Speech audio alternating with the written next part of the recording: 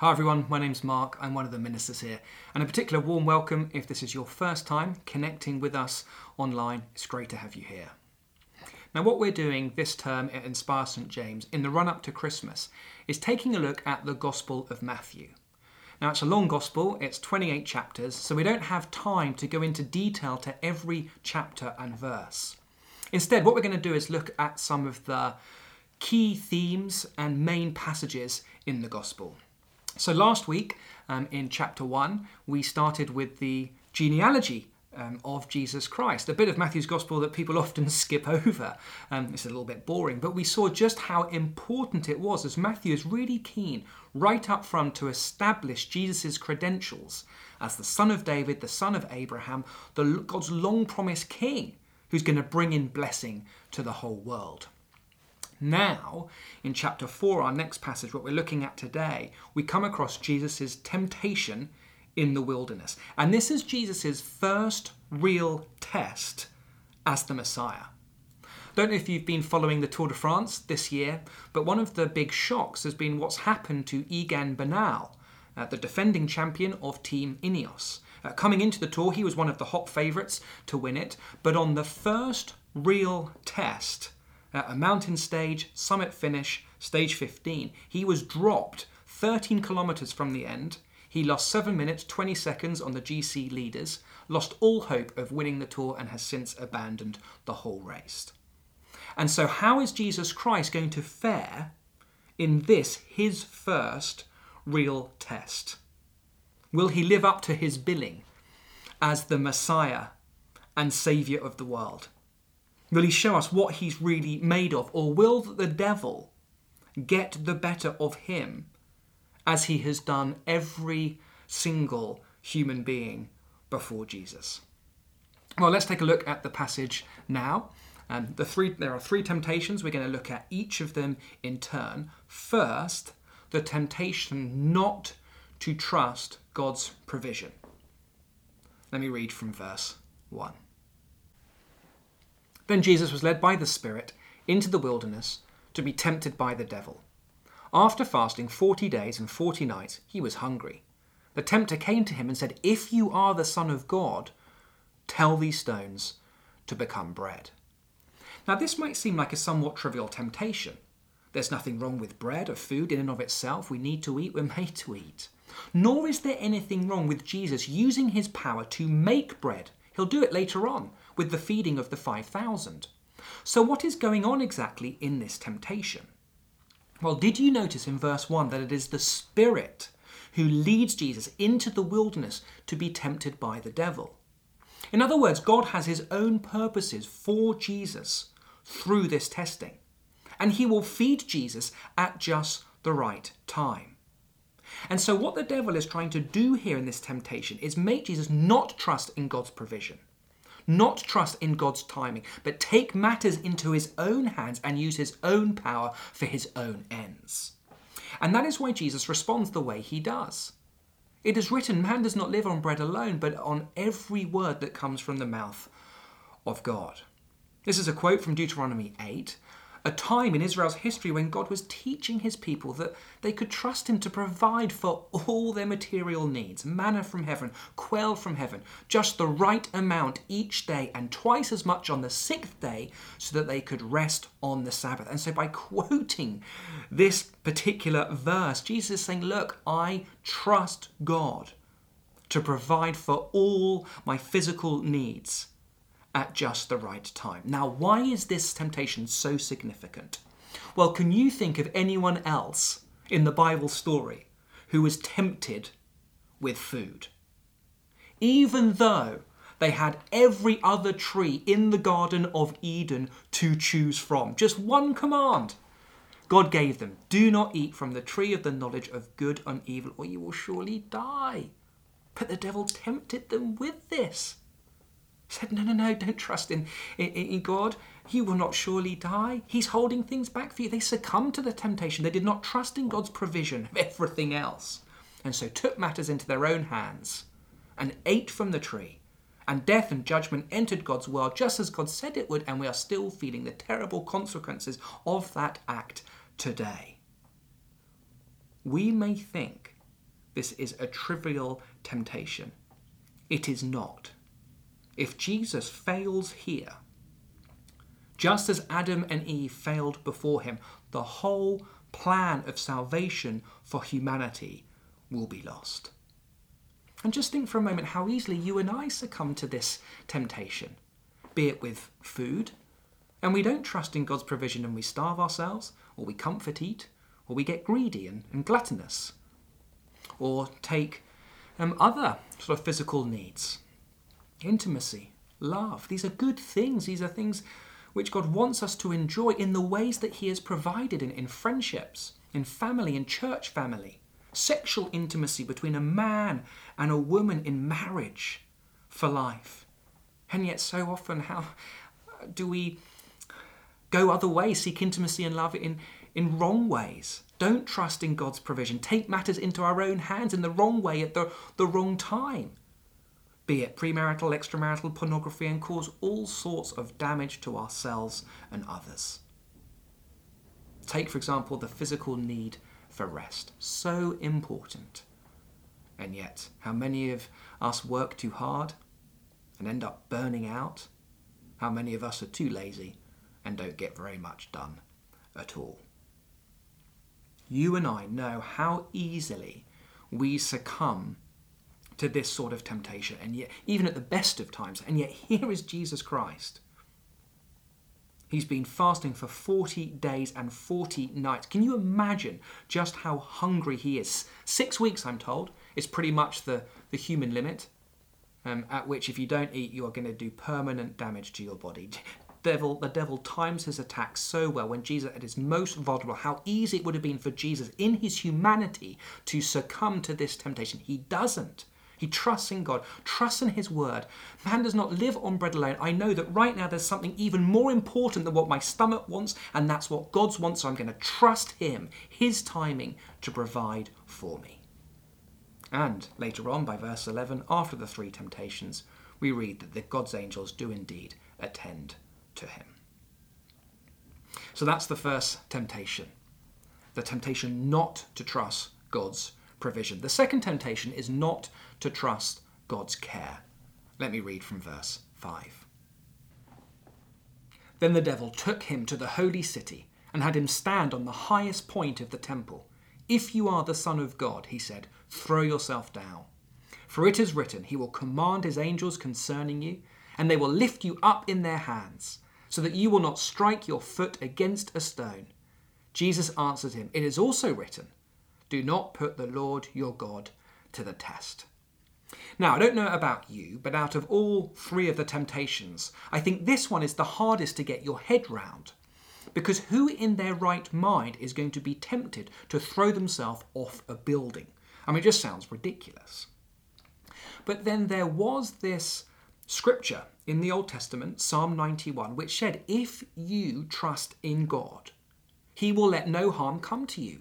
He will not let your foot strike a stone. He will send his angels to lift you up. So if you are the Son of God, surely he is going to let no harm come to you. So let's put it to the test. Throw yourself off. Let's see if God really does care for you. But Jesus is having none of it. Quick as a flash, he quotes another scripture at the devil. Do not put the Lord your God to the test. Now, this is precisely where the Israelites, God's chosen people, had failed. This quote comes again from Deuteronomy, this time chapter 6, when they were grumbling yet again, because this time they had no water and they thought that God did not care for them. Oh my goodness, God has brought us out of slavery in Egypt only so we can die of thirst in the wilderness. As if God's miraculous rescue out of Egypt, the parting of the Red Sea, manna from heaven, quail from heaven, had not convinced them already that he does care for them and he's for them. They still doubted it and grumbled and complained and doubted God's care for them. And we may laugh at the Israelites and we may think, oh, how ridiculous. But if you think about it for a moment, are we really any different? Whenever pain, difficulty, suffering, social ostracism comes into our life for being a Christian, isn't our knee-jerk reaction often to doubt God's care for us, doubt his love? Perhaps you're single right now and you're grumbling, you're complaining inside because God has not yet provided a spouse for you. Or perhaps you are married right now, but you're still grumbling, you're still complaining because your spouse is not everything that you had hoped for. We are so quick to doubt God's love, doubt God's care, grumble, complain, and yet just look at Jesus here. There is no hesitation in his mind, no hint of him succumbing to this temptation. He refuses to put his Father to the test. And even as he is betrayed by his friends, abandoned, rejected by his own people, scorned, mocked, spat upon, stripped naked and hung upon a cross to die, even as he bears his Father's wrath at all of humanity's sin, he still trusts in his Father's care. How easy it would have been in that moment to grumble, to complain, to doubt. He doesn't. Into your hands I commit my spirit. Total trust in the Father's care to his dying breath. And through it, because of it, salvation is now available to the whole world. What a Saviour we have. That Jesus Christ would do all this for us, despite all the times we don't trust in him, let God down. Well, if that's the second temptation, not to trust God's care, the third and final temptation is not to trust God's cross. Let me read from verse 8. Again, the devil took him to a very high mountain and showed him all the kingdoms of the world and their splendour. All this I will give you, he said, if you will bow down and worship me. Now it seems at this point the devil just goes for broke and tries to get Jesus to bypass the cross altogether. The devil knows that one day Jesus will rule all the kingdoms of the world. He will be exalted as king. All authority in heaven and on earth will be given to him. But the path to that future is through the cross, with all the pain, the suffering, the agony that comes with it. And so the devil says to Jesus, look, I'll give you an easier path, a path without pain, without difficulty, without suffering or agony. I'll give it all to you now if you just bow down and worship me. But Jesus Christ knows the path that lies before him. Away from me, Satan, for it is written, Deuteronomy again, worship the Lord your God and serve him only. I was reading an article this week about how instant gratification is making us perpetually impatient. And so retailers are jumping in to same-day delivery services. And smartphone apps are being designed to eliminate the wait for a cab or a date or a table at a restaurant. TV, movies, shows are being streamed to us in seconds. We now have Now TV, Amazon Prime Now, because we want everything now. And in many ways, this is to be celebrated, but the way that the devil gets us is promising us comfort now, an easy life now, no pain and suffering now, which is not the way of the cross. And yet, so easily we give in to this temptation. Every time we clam up about being a Christian because we're scared of what our friends will think of us, or perhaps it will put our career in jeopardy, we are taking the easy path, comfort now, rather than the godly path. Every time we don't come to church on Sunday or make the effort to go online on Zoom for an Inspire, just because we can't really be bothered, well, we are taking the easy path of instant gratification and not the harder path of godliness and service of others.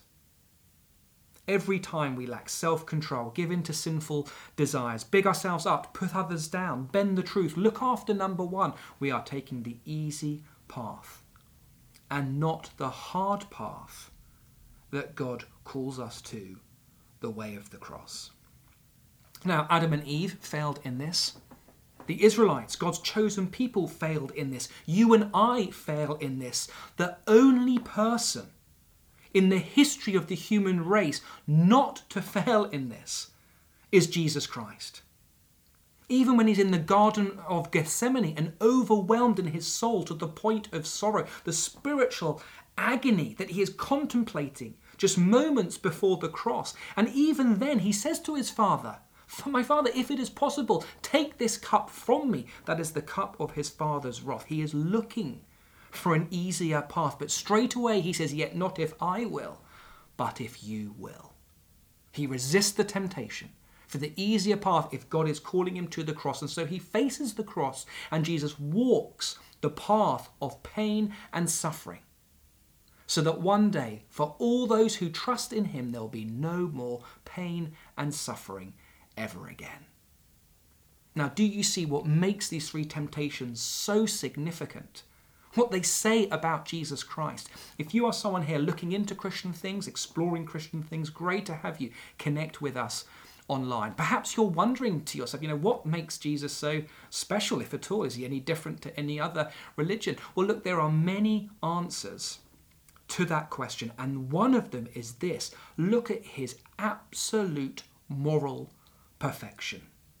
Every other religious leader, every other secular philosopher, every other human being who has ever lived succumbs to temptation. But Jesus Christ didn't. He lived the perfect life.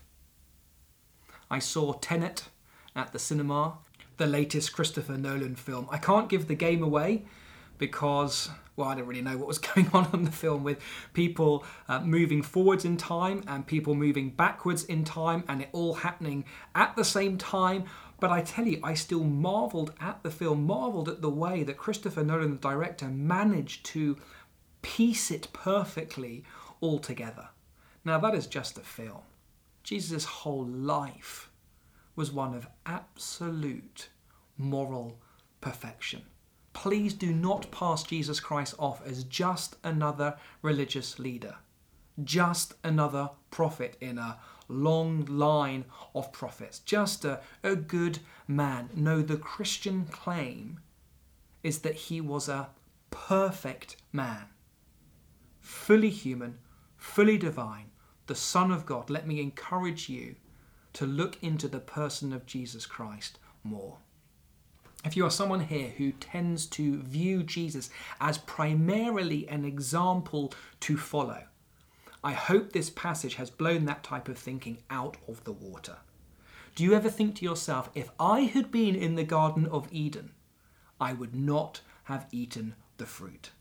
Do you ever think like that? If I'd been a part of God's people, the Israelites, I wouldn't have kept on grumbling like that. If I were there, I would not have fallen for those temptations. And of course the answer is you would, because we all do so today.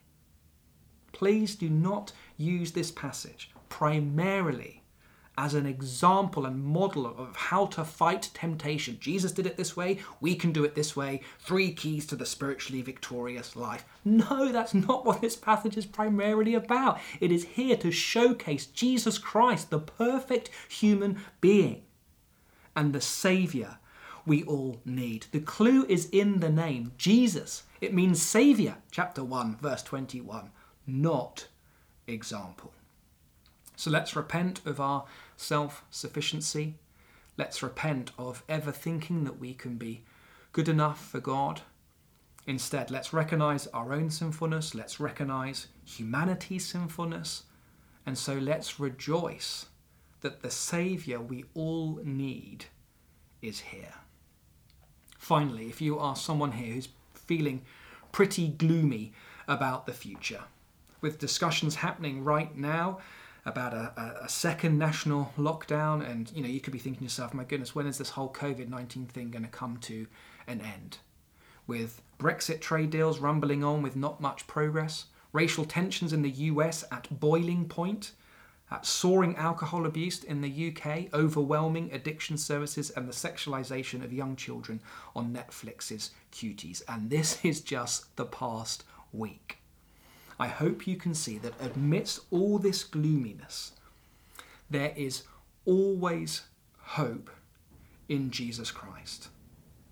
Because what Jesus achieved in his life, he achieved for all of us, for all of humanity. You remember when Neil Armstrong landed on the moon? What did he say? One small step for man, one giant leap for mankind. Because what he did for all of us. And what Jesus Christ did for us, he did for all of us too.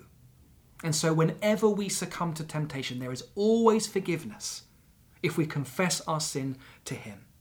Whenever we feel trapped, addicted, there is always power to change if we depend on him.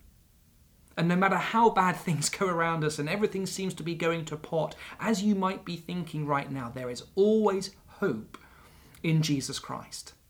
Because the righteousness that we see in his life, his absolute moral perfection, will one day be seen across the whole world when he returns, and in the life of all those who belong to him. So come to Jesus Christ, trust in Jesus Christ, keep looking to Jesus Christ in the week ahead. Well, let me pray that for us now. Father God, we thank you so much for the way Jesus Christ did not succumb to temptation, like Adam and Eve, like the Israelites, like every other human being before and after him. Thank you that he is the Saviour we all need.